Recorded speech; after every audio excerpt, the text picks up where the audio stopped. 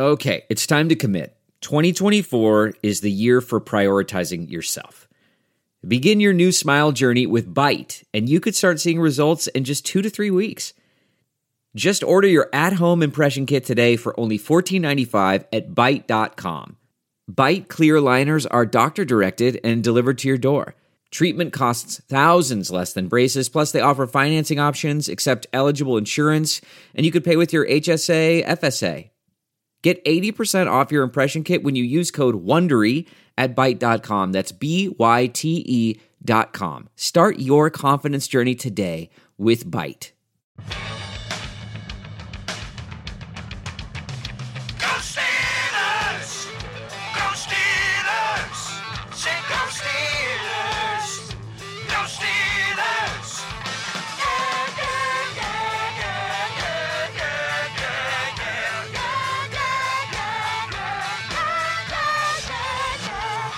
Welcome to the Steelers Outpost Podcast, episode 002. Today we're going to be recapping the Steelers' 26-9 victory over the Minnesota Vikings.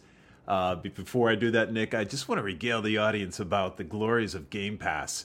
It's changed my life for the better, and I was in an airport hotel in Chicago at the time of the game, so I was unable to watch it because I was in a meeting. But later on that night, I came back, and on my 4-inch by 6-inch Android was able to watch the entire game, and by the way, without commercial. But nice. I was able to see the game eventually. Still didn't have the coach's film, but it was in the way that email changed my life in 1994. NFL Game Pass has done that for me now. Hey, there have been big inventions, particularly by American citizens over the past 20 years. I think we can all agree none of them even come close to the invention of NFL Game Pass. I've watched this game like probably upwards of 5 times already. So we like to start out our podcast talking about the big themes of the game. You want to take that, Nick? Yeah, so every week we're going to try and give you 3 big themes from the game. Not 4, not 1. We're going to give you 3 big themes and try and expand on those. Then we'll move into the grades. But number 1 theme, in my opinion, regarding the game against the Vikings is that this was a noticeable improvement in the play of the Steelers versus what they did against the Browns. I think that the offense looked a little bit more alive. Yeah, it sputtered at different points and only got the ball in the end zone 2 times, but there was some rhythm that actually occurred in the game. It looked like this isn't a finished product, yeah, but Le'Veon Bell looked a little bit more athletic. Ben was a bit more aggressive. Martavis actually got in the game. I thought that it was a great step forward in the right direction. I actually thought we'd do a little better against Case Keenum, given his proclivities for rookiness in his 3rd year. But yeah, that would be my second big point as well. It wasn't a great litmus test. I think Steeler Nation was looking forward to seeing how the Steelers defense did against a non-rookie quarterback or non-rookie-like quarterback. Case Keenum, obviously, like you said, he's been in the league for a few years, but he doesn't present the same challenges as Sam Bradford. That being said, take the wins where you can get them. Usually, you look at the Steelers the past few years, if they've played 2 bad teams in a row, they're going to lose one of those games. That's the way they drop those games, and I think that's what's cost them home field advantage in the past few playoffs is dropping those games that they shouldn't have lost. And not that I'm saying the Vikings are a bad team. They're stacked. They're a really good team. But when you go from Sam Bradford to Case Keenum as the quarterback, that removes the majority of the competition, in my opinion. So another indication that we still have a little bit of rust on the wheels is the penalties weren't cleaned up. We were 10 penalties for 72 yards. I think that is, I'm sure it's being focused on during the week, but we still haven't cleaned that up. Yeah, that would be the third big point. So first point is it's a noticeable improvement. Second point, not a great litmus test with Keenum in there. And the third point is the penalties are not cleaned up. And the first drive is a great example of this. On 3rd down, Ben had a really nice play, completion to X-Man, Xavier Grimble, to pick up the first down. It was like a 3rd and 4 type deal. He did a play action rollout. It was like a little waggle. You could see that he was looking in the flat to his receiver. I think it was AB. He had a couple guys in his face. He noticed that guy was covered, and he quickly went to his second or third option and hit Grimble with a bullet in between a couple guys for the first down. Really nice play. Would have moved the drive along, giving you some momentum on the first drive of the game. They get called for an illegal formation penalty. So immediately you start the game killing your momentum. They eventually had to punt after one play later. So don't think the penalties are quite as bad as they were against the Browns, but still 10 penalties. That's a lot for a team that's usually not that penalized. Well, before we move into the grades, I just want everybody out there to imagine what it's like to avoid hearing the score of a game when the game's going on, when you're trying to say, I want to watch the recording when I get back. On the airplane, there was actually an announcement about the Bears. We were going to Chicago, and I just had to plug my ears. During the meeting I was at, people were talking about football, and I had to walk out to the restroom multiple times to avoid any kind of conversation. And wouldn't you know it, as I came into the hotel, passing by the bar with multiple large screens playing football replays, I had to duck my head and get into the elevator as quickly as possible. But I was successful. I had no idea what the result of the game was when I launched it on NFL Game Pass. So that's how the champions do it. Not easy to do. That was our beta test too. I'm worried about it a little bit because I'm going to be traveling this year a little bit on the weekends, and we talked about it. Is it possible? Is it humanly possible to not hear about these scores, especially with the amount we've broadcasted our fervor for the Steelers over the years? So whenever the Steelers are playing, I'm getting texts. So I'm thinking I'll be on airplane mode at that point. But one for one, maybe you got to wear those blackout sunglasses next time. Just keep any TVs out of the line of sight. But good success. And then once again, we can thank Holy Game Pass for the happy end of that story. Sure, I think that's a great idea. Actually, I was thinking about, I turned off all my notifications. I think airplane mode is easier. You shut down everything. Nobody can email you. But I was thinking about getting the blinders the horses wear, because the scores come from places you would never expect, including flight attendants, little old ladies who you would think had no interest in the NFL. Yeah, street peddlers, anybody. Everybody's talking about it. They could be filming a DirecTV commercial across the street. I don't know. Blackout blinds, blackout shades. Good stuff. Why don't we, speaking of blackout blinds and blackout shades, the black and gold did a good job on all three facets of the game. Why don't we talk about some of the grades today? We're going to talk about some of the grades. I think you're going to give it some of the nuance. I was watching the game at 1:30 my time, which I haven't seen since you were born, probably, anyway. So I'm going to rely on you to give some of the nuance. I did a lot of the statistical analysis, so I'll try and bring some flavor in where appropriate. Well, never fear. I watched the game about 600 times, as I said earlier. So we're going to start with the big picture. Offense. Some people disappointed with the offense this week. Only scored 2 touchdowns, much like the week before. But they really moved the ball. I'm going to give the offense a B-. And let me clarify why I'm giving that grade. So here's a couple good things that they did. Number one, like I said, improvement. This is not a finished product. You got 2 guys, Le'Veon Bell and Martavis Bryant, who are stars, but they've missed a lot of football. Obviously, Martavis more. And both of those guys specifically were much more involved than they were in the first week. So that's a great improvement. Also, the team had a little bit of a rhythm this week. They got those penalties like we mentioned earlier in the game, but kind of shook those off and moved forward and actually moved the ball consistently against a really good defense. They're a top 5 or top 3 defense from last year. They have studs at every level of the defense. They got multiple Pro Bowlers in the front 7 and multiple Pro Bowlers in the secondary. So to score 26 points against a defense like that, that's great. I know Case Keenum kind of helps that, but I mean, he's not on defense, but he's not moving the ball a lot. But 26 points on a defense like that and actually moving it, that's great. Really good stuff. Red zone percentages. That's another one. Big improvement. First 2 trips in the red zone. Unfortunately, the only 2 trips into the red zone. But regardless, scored touchdowns on both of them. That's great. Red zone percentages going up from last year where that was a big deal. And they're finding ways to get different players the ball over there. Whether it's Juju or Martavis or wherever it might be. Jesse James from last week.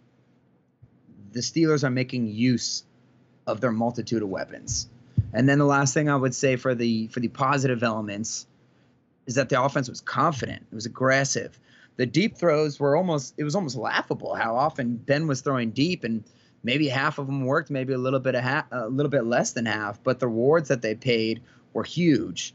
And I think that even the Vikings were a little bit surprised at how often the Steelers were going bombs away.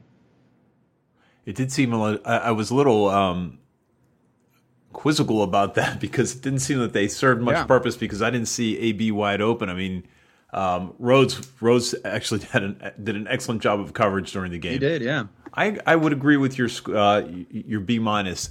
I rated them as a C initially when because I looked at total yards. Obviously, total yards 237 yards.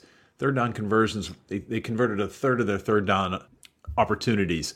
But their scoring efficiency, they scored on 50% of their possessions, and the red zone scoring, as you pointed out, was 100%. So they did that against a big time defense. Right. I think we can quibble about certain things, but a B minus seems like a solid grade.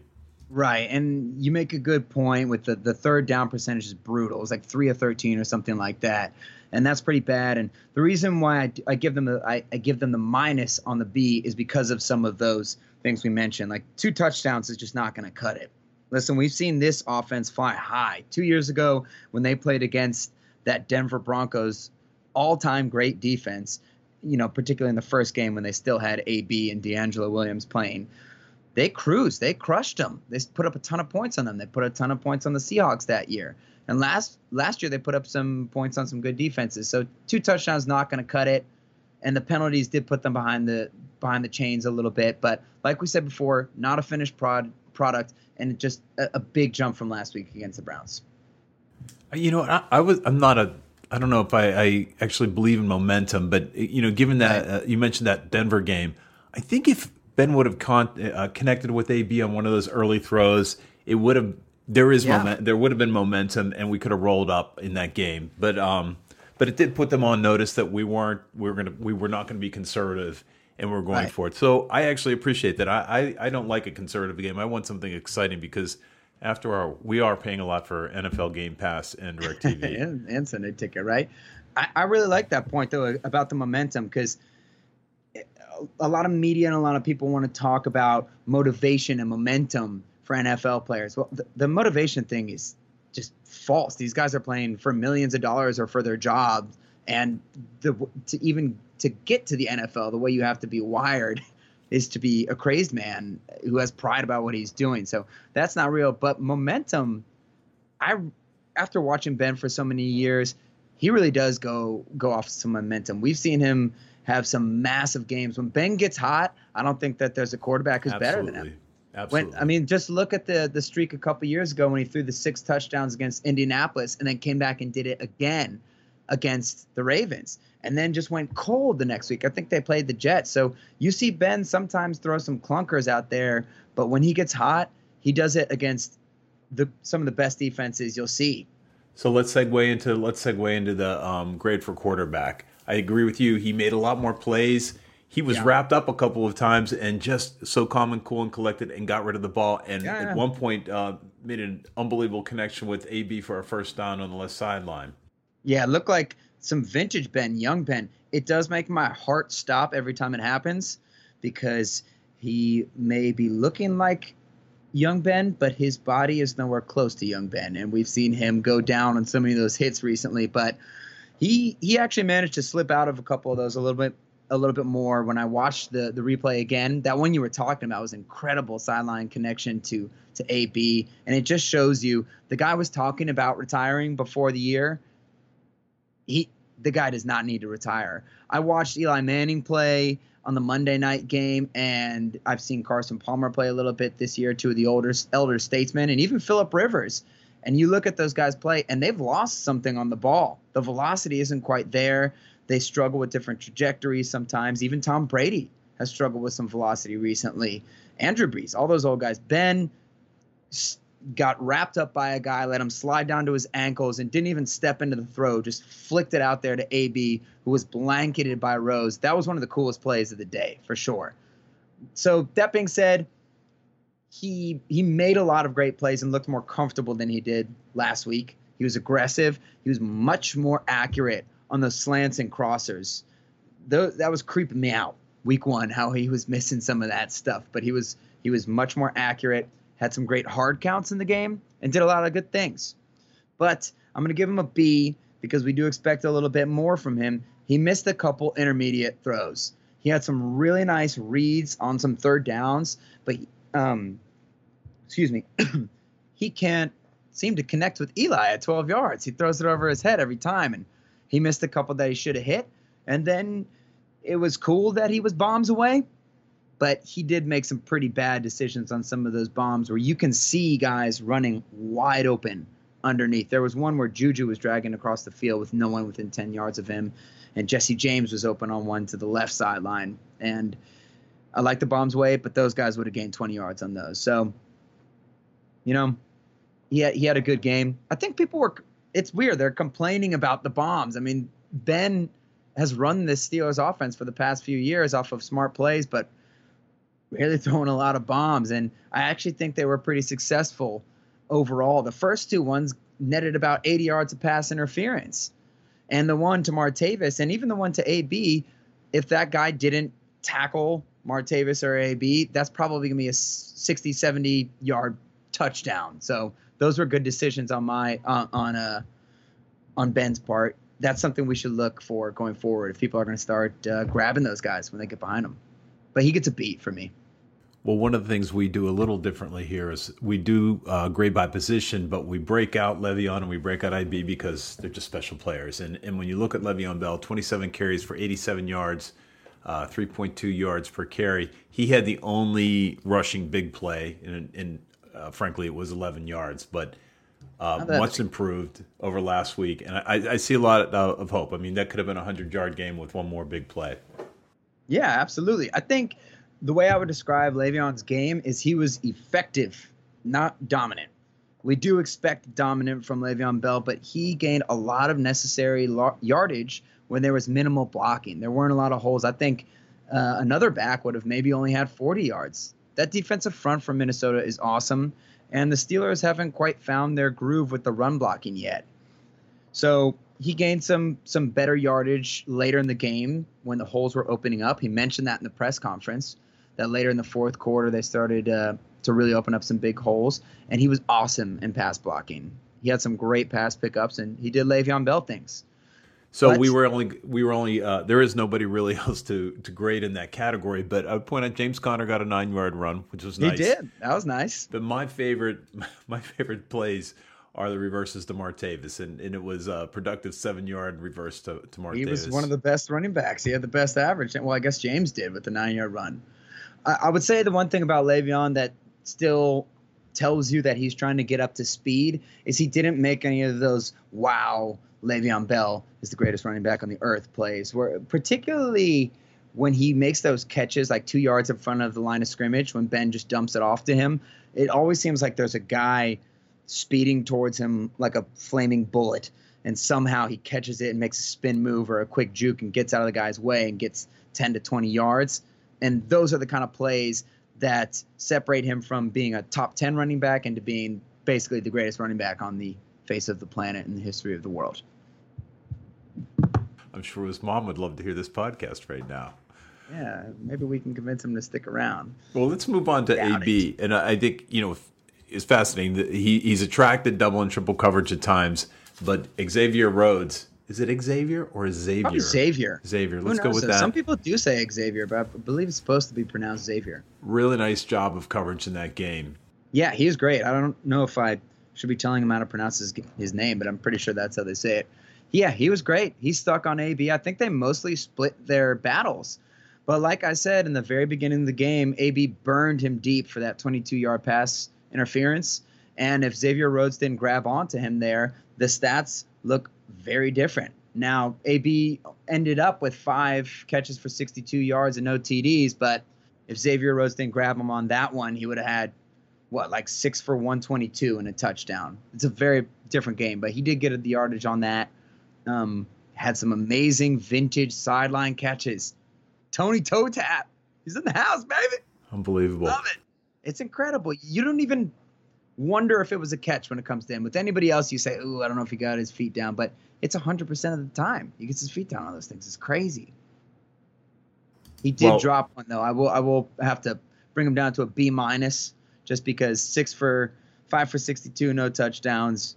Like I said, there's some hidden yardage there, but that's just not quite up to the AB standards. And there was that kind of that slant post play where Xavier Rhodes was all over him, but the ball did hit him in the chest. And that's the kind of play that most receivers don't make, but AB makes routinely, and he missed that one that day. So going to have to give him the B- for this game, but still very effective. We were also treated to some vintage Martavis Bryant. I mean, he had, I got my stats right, he had the splash plays. He did. Huge plays. And a beautiful touchdown catch and run. I was just talking about him to with somebody else, I guess some friends of mine the other day. We were talking fantasy, and they were talking about having him in fantasy. I'm like, it's a hard call with him because some games he'll give you one catch for 8 yards, and then the other games he'll give you 3 for 120 and a touchdown. So he's not a high volume catch guy. He has had some high volume catch games, like that awesome game he had filling in for AB in the AFC divisional playoffs, but really he covers a lot of ground he's more about quantity than quality, and he made huge plays that were field flipping and scoring. So I thought that he did a great job getting back into it. Well, I think he has quantity in yards, maybe not in the PPR leagues. Right, there you go. So I think that Ben did enough.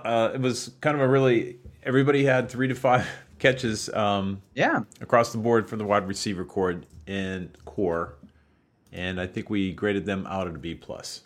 Yeah, I gave them a B+ because there were some funky, gross drops that occurred last week and some routes that were run wrong or people kind of quitting on the ball, and you didn't see any of that. They were mostly sure-handed.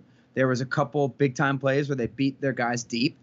And let me remind you that that's an awesome secondary back there. There's 2 Pro Bowlers and then a couple first-rounders, and there's a geriatric 48, 100-year-old man in Terrence Newman, but still. And they found open zones. They're getting used to finding intermediate zones. My favorite play from Martavis, and Ben said the same thing on his radio show this morning, was probably the slant that he caught for a first down in the middle of 3 people. We all know that Martavis can burn deep and score those big touchdowns, but if you get him making those intermediate catches that he was starting to make when he was heating up in, 2015? Feels like 2001. But a couple years ago, if he starts making those catches in the middle, man, he's going to transition to a whole new level. All that being said, this Steelers wide receiving core should be the best one in the entire league. And you kind of expect them to go a little bit more above and beyond. All 3 of the main receivers, AB, Marty, and Eli, all missed at least one tough catch. Like Martavis got basically tackled on that deep ball that got the pass interference, but it looked like he still could have caught it. It bounced off him. It would have been a great catch, but you kind of expect that from a great receiver like him. Eli missed one, and AB missed the one that we talked about earlier, and they didn't always create separation from those great defensive backs. So they played well. That's why we'll give them a B+, but I can't really give them an A because they didn't really make enough wow plays for me. They were effective, but they didn't really go totally above and beyond. Well, if your expectation is higher for the Steelers, I'm not even sure I'd give them a B+, but part of it had to do with number of targets and how Ben was passing, but so I think I'd rate them a B. Yeah. All right. Fair enough. We might have a little bit of a disagreement on the offensive line grade. All right. Where did you What do you got it? for them? Well, I gave them a B.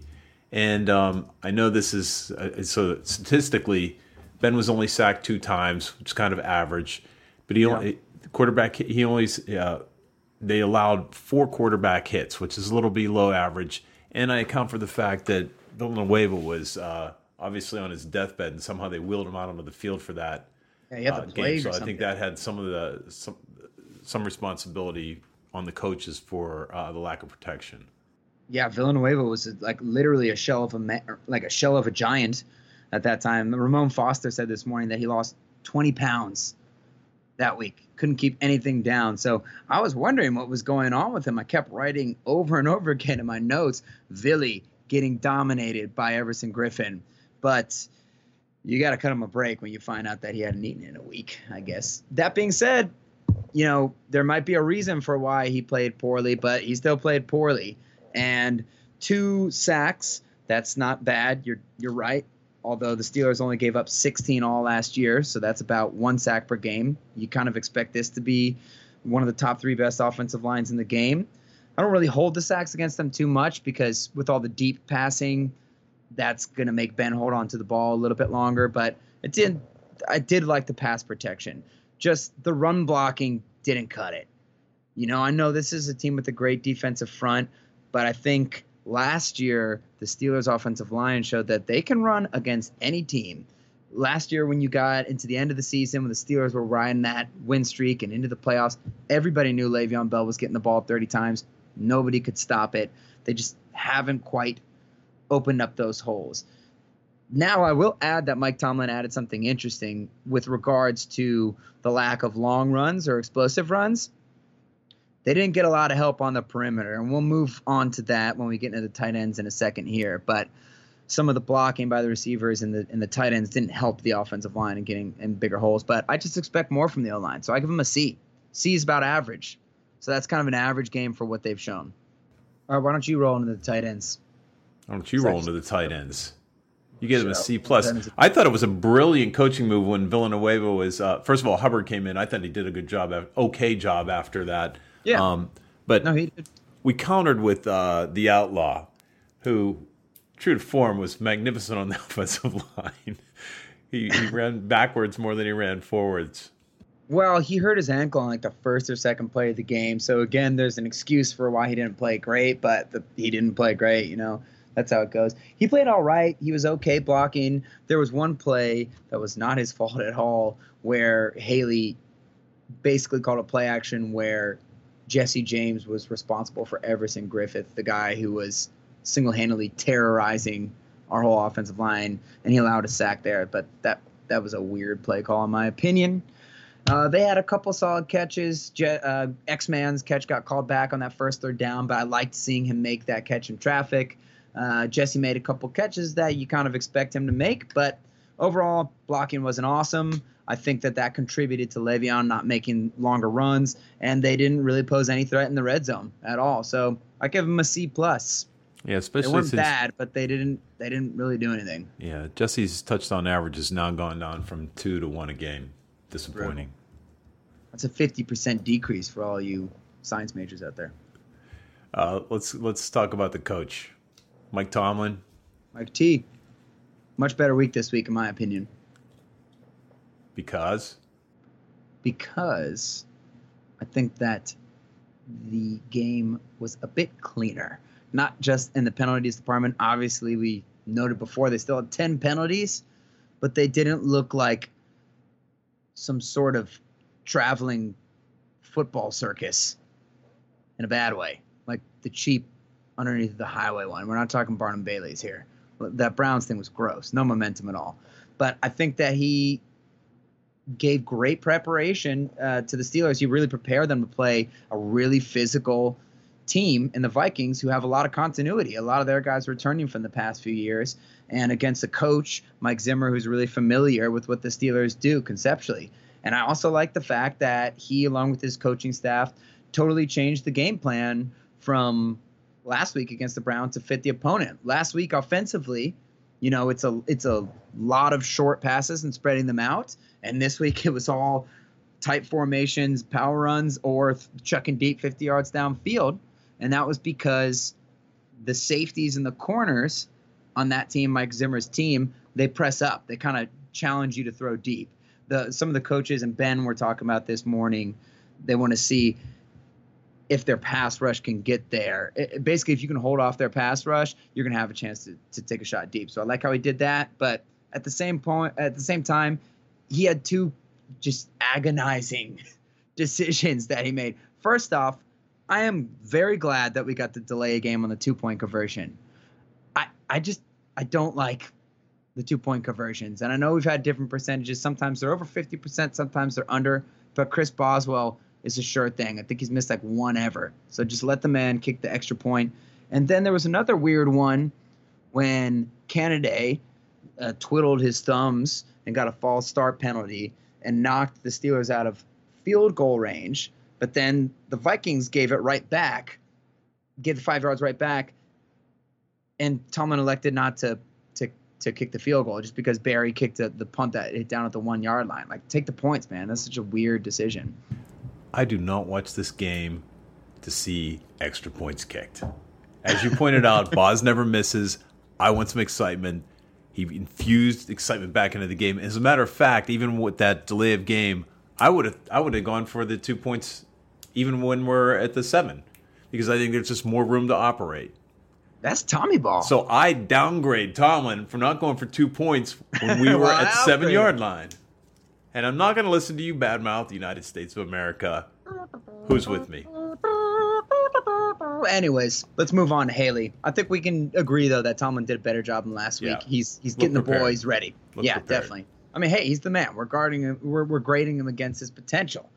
So, Todd Haley, I'm going to give him an A for the second week in a row. I think that he took what the defense gave him, and he designed a cool game plan that exposed the defense's weaknesses and some of the lack of success, I guess, if you want to call it that, on offense was more execution.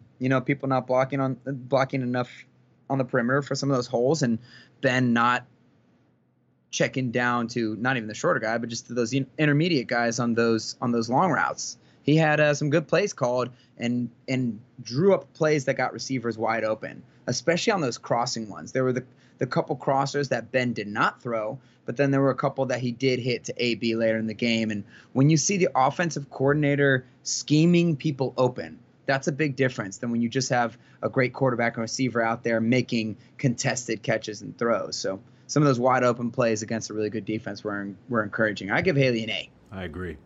So moving on to, where are we moving on to? The defense? We're going to go to defense. I was going to start with the defense in general, but while we're on the coaches, let's just talk about Keith Butler, who I'm also giving an A. Mike Zimmer talked about this in the post-game press conference, and I agree with it.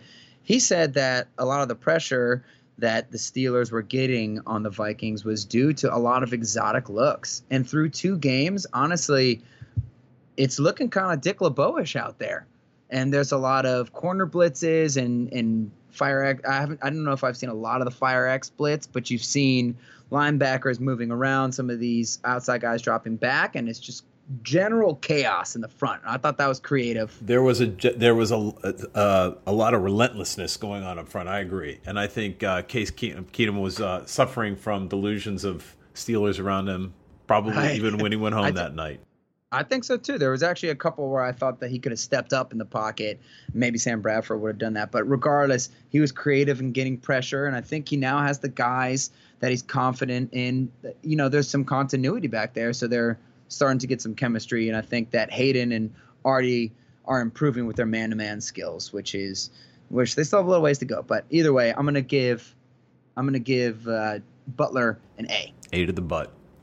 Now, what about the defense in general? I would give them an A. I mean, we can talk about Viking capability, but I just felt like there was constant pressure. There might have been there was one splash running play. Otherwise, the Steelers held the Vikings to fewer rushes. 3 yards?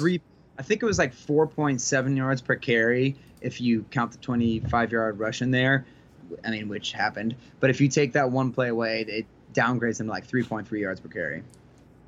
Right. No touchdowns in receiving, 8.4 yards in receiving. So I think it was an A game, and maybe they benefited from an underpowered quarterback, but they did. What would you say if they hadn't delivered? So you can't do any better than what they did. And interestingly, I guess we'll get to this when we get to the linebacker, so I'll hold on that comment about Chicolo. Right, yeah, hold on to that. I mean, you make a good point. It's like, what do you expect from them? You got to beat the team that you play against. I'm going to give them a B, however, though, because I do think that that's interesting where if you take that one run out, it actually looks like they played a very good game against the run. But Dalvin Cook only had 12 carries, and I do think that there were some creases there, and you had a couple other nice runs of 5 and 10 yards. And I wonder what would have happened if he were able to get up to 20. I never felt like they had totally shut down that run game. And there were some open passes that they left deep, although a lot less than they left open against the Browns, where there were some real wide open guys. So I'm going to give him a B. I do think one of the best things that happened, well, two of the best things was, one, the pressure, just the general pressure they were getting. And number two, this defense finally has some depth. Tyson Alualu has been playing very well, and Chicolo seems like he's turned a little bit of a corner. So I give him a B. I thought that they played pretty well, but I don't even know if Case Keenum has won like 5 games as a starter. So with the defensive line coming up next, I don't think we're going to have too much of a disagreement here. I'm giving them an A. I thought that they have really become a force to be reckoned with right now. I thought that they had a great game. Obviously, Cam Hayward showed up big time. He just lived in the backfield. And listen, it looks like there's some real depth there. We mentioned Alualu, and it looks like these guys have drafted well. Tuitt, once he gets back in there, he was an all-world player in the first 2 plays of the season, so you got to like that. Hargrave, quieter game, but he looks like a good player. Cam Hayward, we know who he is, and now adding Alualu to the mix, you finally got some depth there, and it looks like Alualu held his own as a starter. I thought that they played really well. It felt like the first Crusades. It felt like a collapsing castle to me every time the ball was snapped. So I agree with you. Beautiful. A.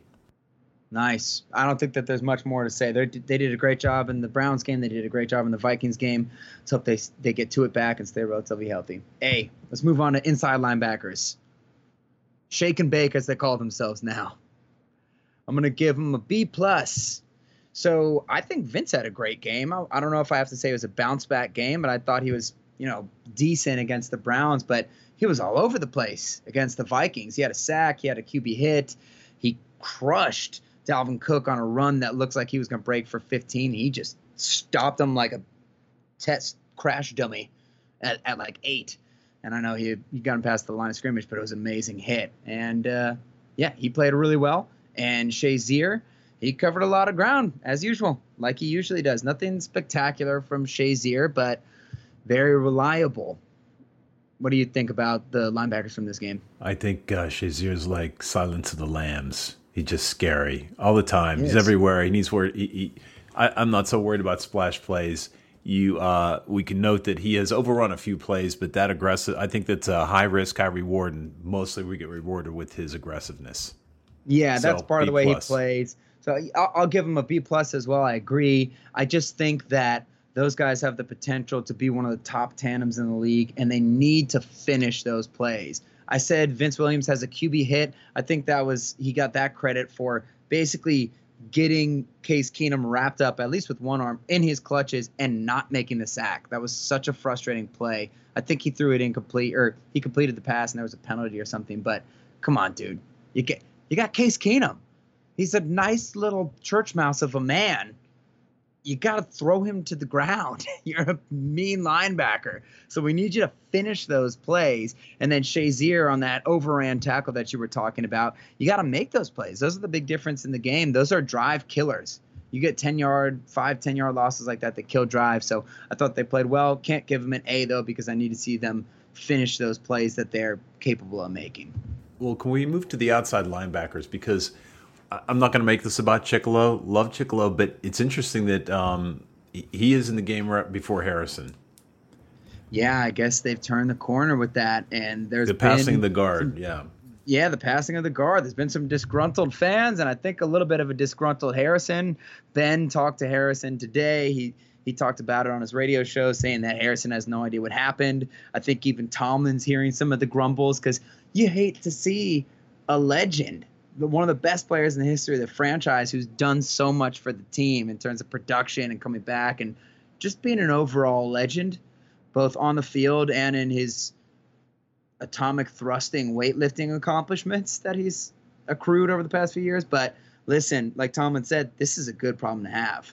There's guys that have moved up, and looks like Chicolo's turned the corner. They're becoming one of the most fun units to grade recently. I got to give them an A. Well, I want to confirm the A we gave Butt, because I think the player choice is good, because we are preserving Harrison for the playoffs. And I agree. a glorious flaming into the sun for his last season of his career. So a lot of people say that, a lot of fans wonder about that, and really word around the NFL, people who really know the NFL, is that you don't do that in the NFL. You play your best guys. So whether they're doing it on purpose or not, I think it will come in really handy. And Tomlin said there will be a game when he's going to play 25 plus snaps and make a big contribution. But especially when you think about rookies, and they all say they hit that rookie wall. Now I'm hoping TJ doesn't, and I'm hoping he stays healthy, but it sounds like Harrison could be really useful in the playoffs, assuming they make it, just like he was last year. I also think TJ Watt was awesome before the injury. There's a small sample size, but that SWAT, that tackle for a loss, he looks like he could be the real deal. And Bud turned the corner. He had a sack, a pass defense, QB hit. He's looking like the predator man that he is.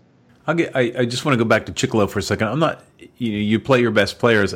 I'm not so sure that Harrison would be more effective than Chicolo. Chicolo can sustain. I think the Steelers think the same thing. So, like you said, it's a good problem to have. Yeah, no, I agree. And if Harrison is your backup, then you've really got some depth. So outside linebackers, A. How about the safeties? Let's move on to them. Safeties, we didn't get beat deep. Davis silently picks up 7 solo tackles. Yeah. So, and Mitchell had a pass defense. I think they acquitted themselves well, but nothing splashy. Okay. I didn't think that they didn't get beat deep. Obviously, they didn't have a quarterback who's going to test them. It seems like they're not having quite enough impact plays, and Davis took a terrible angle on that aforementioned 25-yard run. He's got to clean that up. He had Mitchell inside to help him. Should have funneled the guy inside, and it's just hard to judge versus Keenum, but they seem a little bit silent. I feel like Mitchell hasn't had some of the impact plays that he's had recently, so I'm just going to give him a B-. That brutal play is going to take him down from a B to a B- because that was basically a long touchdown. So they were all right. Well, like you said, they didn't have a quarterback that was going to challenge them deep, so they didn't get much of an opportunity to perform. But agreed, B-. If we go to the cornerbacks, same story. Didn't get beat deep. No wide receiver had what was the high score? It was 44 yards. And Mike Hilton led. Mike Hilton, what a great story! Yeah. What a great pickup. Led the team in tackles with 9, 7 of them solo.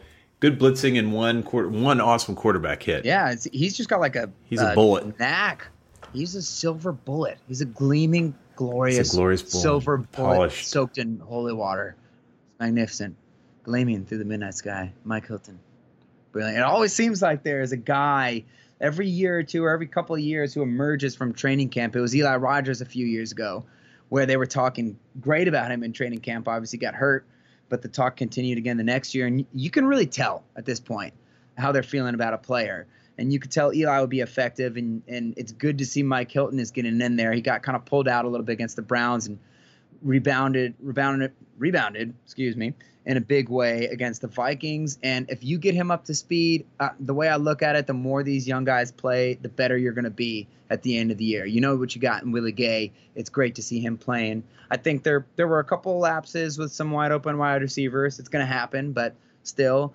But I do have to say, again, I need to see some of these guys go a little bit above and beyond. The expectation, really, the Steelers are looking to win the Super Bowl this year, and they got a team to do it. So, no interceptions against Case Keenum? You couldn't get one? Come on. I want to see an interception. Let's go, boys. So I'm going to give him a B. B. Which brings us, last but not least, special teams. And favorite segment. This is when we get to talk about Dirty Red. We can talk about Dirty Red. I want to grade the special teams coach for the Vikings on that fake punt.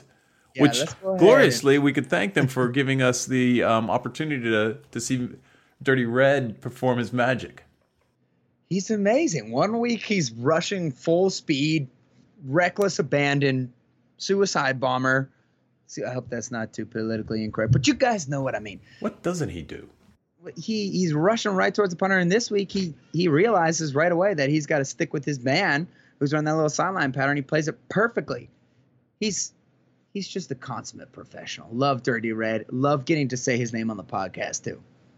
So he played great. I thought that Boz was great. He's been kicking the ball out of the end zone. Seems like a little bit better than past years. But all that's very nice, and it gets him an A. But the part that gets them the minus is freaking Cameron Canaday. It makes him miss Greg Warren. The man got a false start for twiddling his thumbs. He didn't squeeze the ball properly.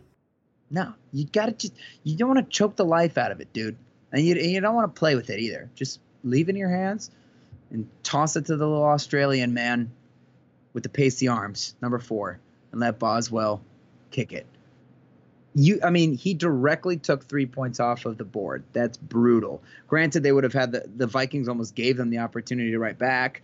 And like I said before, for some reason, Tomlin just wasn't into points on that possession. But basically, with what he did, he took points directly off of the board. Now, it's not guaranteed that Boswell would have made it, but it was like a 47-yarder, and he has a pretty awesome percentage from that distance. So they get an A- because of that brutal mishap.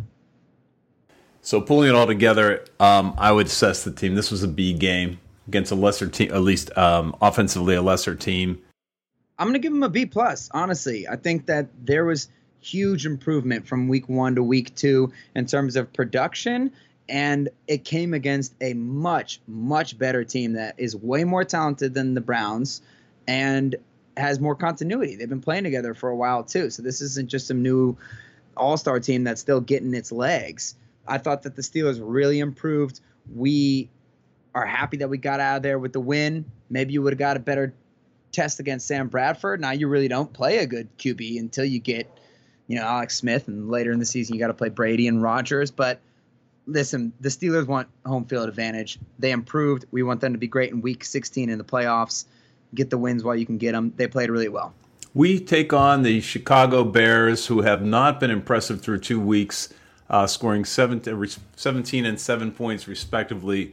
We expect to exceed or reseed next week in Chicago to make sure and keep a lid on the scoring again, and hopefully the offense becomes totally uncorked. Yeah, so Chicago announced that they're going to start Mike Glennon, whose last victory as a starter came against the Steelers on that just gut-wrenching Kalima move on that touchdown. It's like a 30-yard touchdown with no time left on the clock to beat the Steelers. But he is a steaming pile of garbage. And they got Trubisky waiting behind him. I don't know why they don't want to start the guy, but they're going to start Glennon. And hopefully the Steelers can take care of business. Like we said, the past few years, they end up losing one of these games in these streaks of bad teams. But I don't see that happening. I think they're going to take the Bears down. I think this is the game when they're going to uncork it. They're going to win by 20 points. But we won't make assumptions. I'm calling it. I'm going to say Steelers by at least 17. Let's go. Thank you for joining us tonight. We want to welcome some of the fans we've gathered. Thanks for the feedback you've got. We have people from Bethesda, Maryland. We have fans from Pittsburgh, Pennsylvania. Thank you. And we have a brand new listener from Winchester, Virginia. So thank you all for listening. Spread the word. And please give us some feedback on SteelersOutpost@gmail.com. Okay, bye-bye. This is it. We've got an Amex Platinum Pro on our hands, ladies and gentlemen. We haven't seen anyone relax like this before in the Centurion Lounge. Is he connecting to complimentary Wi-Fi? Oh, my! Look at that! He is! And you will not believe where he's going next. The Amex dedicated card member entrance for the win! Unbelievable! When you get travel perks with Amex Platinum, you're part of the action. That's the powerful backing of American Express. Terms apply. Learn more at americanexpress.com/withAmex. We're driven by the search for better. But when it comes to hiring, the best way to search for a candidate isn't to search at all. Don't search. Match. With Indeed. Leveraging over 140 million qualifications and preferences every day, Indeed's matching engine is constantly learning from your preferences. So the more you use Indeed, the better it gets. And listeners of this show will get a $75 sponsored job credit to get your jobs more visibility at Indeed.com/match.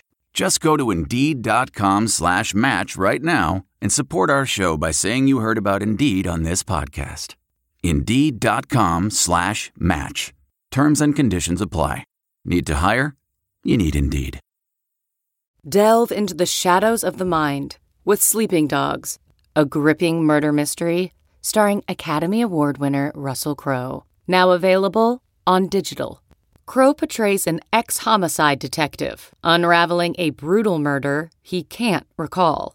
Uncovering secrets from his past, he learns a chilling truth. It's best to let sleeping dogs lie. Visit sleepingdogsmovie.com/Wondery to watch Sleeping Dogs, now on digital. That's sleepingdogsmovie.com/Wondery. Searching for NBA playoff coverage? We've got you. The Old Man and the Three, presented by BMW, gives you an inside look into the world of sports. Hosted by former NBA sharpshooter and Duke legend JJ Redick and sports writer Tommy Alter, The Old Man and the Three offers unprecedented access to the league. Tommy and JJ discuss the NBA and interview some of the biggest names in the league, like Devin Booker and Luka Doncic. NBA final season is the perfect time to dive in, and you can listen to The Old Man and the Three wherever you get your podcasts. To hear episodes brought to you by BMW. Push the limits this NBA season with the brand that set the ultimate standard. BMW, the ultimate driving machine.